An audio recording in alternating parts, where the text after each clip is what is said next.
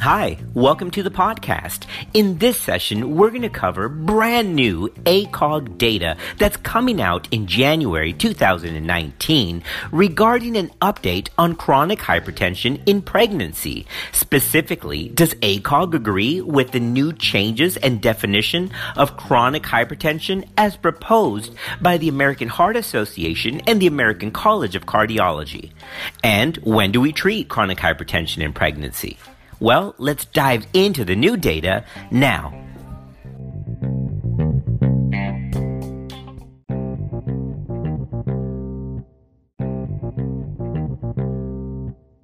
In January 2019, ACOG will release Practice Bulletin 203, dealing with chronic hypertension in pregnancy.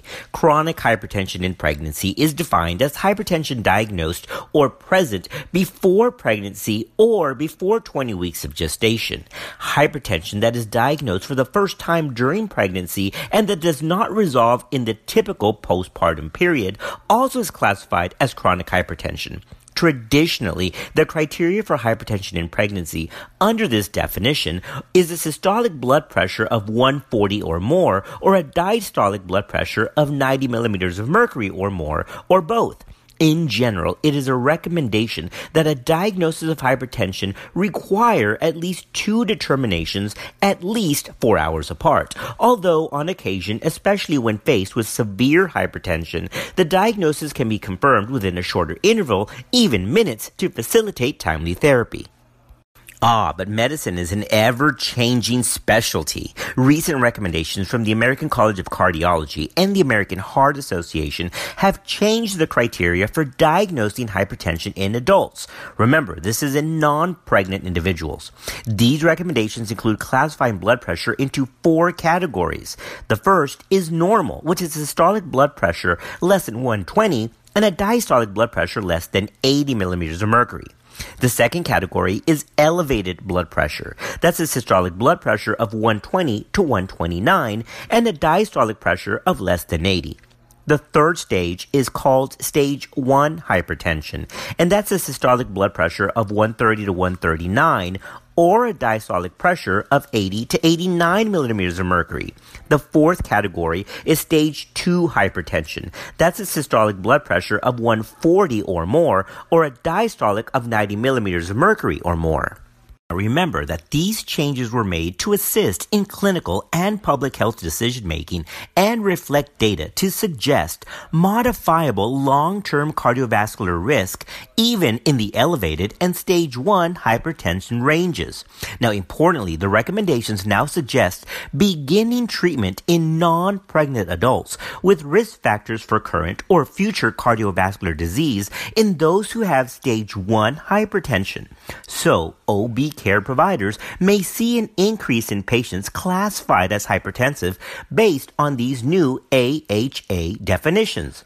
For these patients, it's reasonable, according to the college, to continue to manage the patient in pregnancy as chronically hypertensive as specified in this podcast. Now, the effect of the American Heart Association changes on the diagnosis of hypertension in women of reproductive age on pregnancy outcome and on the use of healthcare resources for pregnant women is actually still unknown.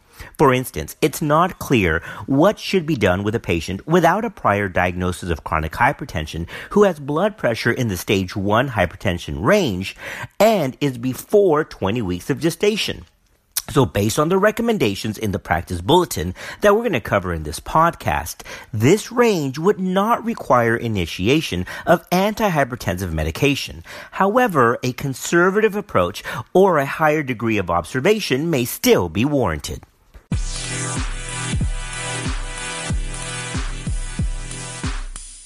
Hey, it's Ryan Reynolds, and I'm here with Keith, co-star of my upcoming film, If, only in theaters May 17th. Do you want to tell people the big news? All right, I'll do it. Sign up now and you'll get unlimited for $15 a month and 6 months of Paramount Plus Essential Plan on us. MintMobile.com/switch. Upfront payment of $45 equivalent to $15 per month. Unlimited over 40 gigabytes per month. Face lower speeds. Videos at 480p. Active Mint customers by 531.24 get 6 months of Paramount Plus Essential Plan. Auto renews after 6 months. Offer ends May 31st, 2024. Separate Paramount Plus registration required. Terms and conditions apply if rated PG. All right, now we have to clarify something about this 20-week rule for blood pressure clarification. Remember, historically, high blood pressure before 20 weeks was considered chronic hypertension, and that found after 20 weeks was presumed to be pregnancy-induced or pregnancy-associated. But the assumption that the 20-week mark always can discriminate chronic hypertension from pregnancy-related hypertension is actually not well substantiated by scientific data. For example, a retrospective cohort study found that 39% of women with a history of obstetric complications and normal blood pressure before delivery, as indicated on blood pressure recordings before and during pregnancy, developed non-proteinuric gestational hypertension before 20 weeks that resolved in the postpartum period. So the authors of the study concluded that hypertension arising in the first 20 weeks may not necessarily indicate chronic hypertension. So it does actually defy logic to think that at one point in time, like 20 weeks of gestation, may always and reliably differentiate disease preceding pregnancy from a pregnancy-related condition. The 20-week convention should not be used that dogmatically, but rather for orientation while maintaining clinical judgment. Alright, now before we get into specific management options, the whole question is, why even control or maintain blood pressure in pregnancy? Well, remember that there's two issues we're trying to prevent here: maternal risks and fetal risks. Let's take a look at maternal risks first. A population study of nearly 30,000 pregnant women with chronic hypertension demonstrated that maternal mortality and the risk of cerebrovascular accidents, pulmonary edema, or renal failure were about 5 to 6-fold higher than in normotensive pregnant women. However, the absolute risk of mortality and major maternal morbidity is still low in developed countries, and most women with mild essential hypertension will have uncomplicated pregnancies. Only in cases of severe, uncontrolled hypertension does the risk of maternal complications markedly increase. Chronic hypertension is associated with an increased risk of gestational diabetes, possibly as a consequence of common risk factors like obesity and shared pathogenic contexts like increased insulin resistance, chronic inflammation, and endothelial dysfunction.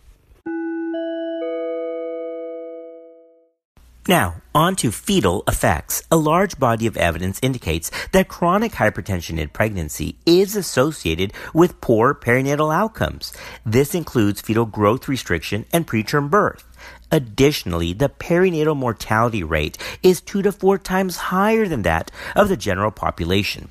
The incidence of these adverse perinatal effects appears to be related to the duration and the severity of chronic hypertension as possible surrogates for end organ damage. Lastly, limited evidence is emerging that patients with chronic hypertension may be at higher risk of fetal congenital malformations.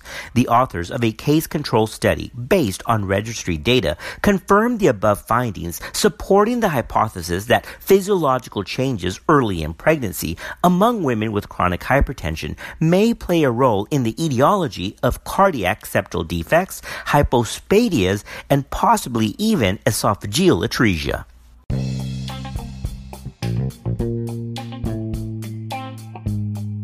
All right. When we come back, we're going to cover the specifics on medical management of chronic hypertension in pregnancy. What should be the target goal of blood pressure in pregnancy? Well, we'll get into that in part 2, which is the next session of this mini podcast series covering the January 2019 Practice Bulletin number 203. We'll see you on part 2 coming up shortly.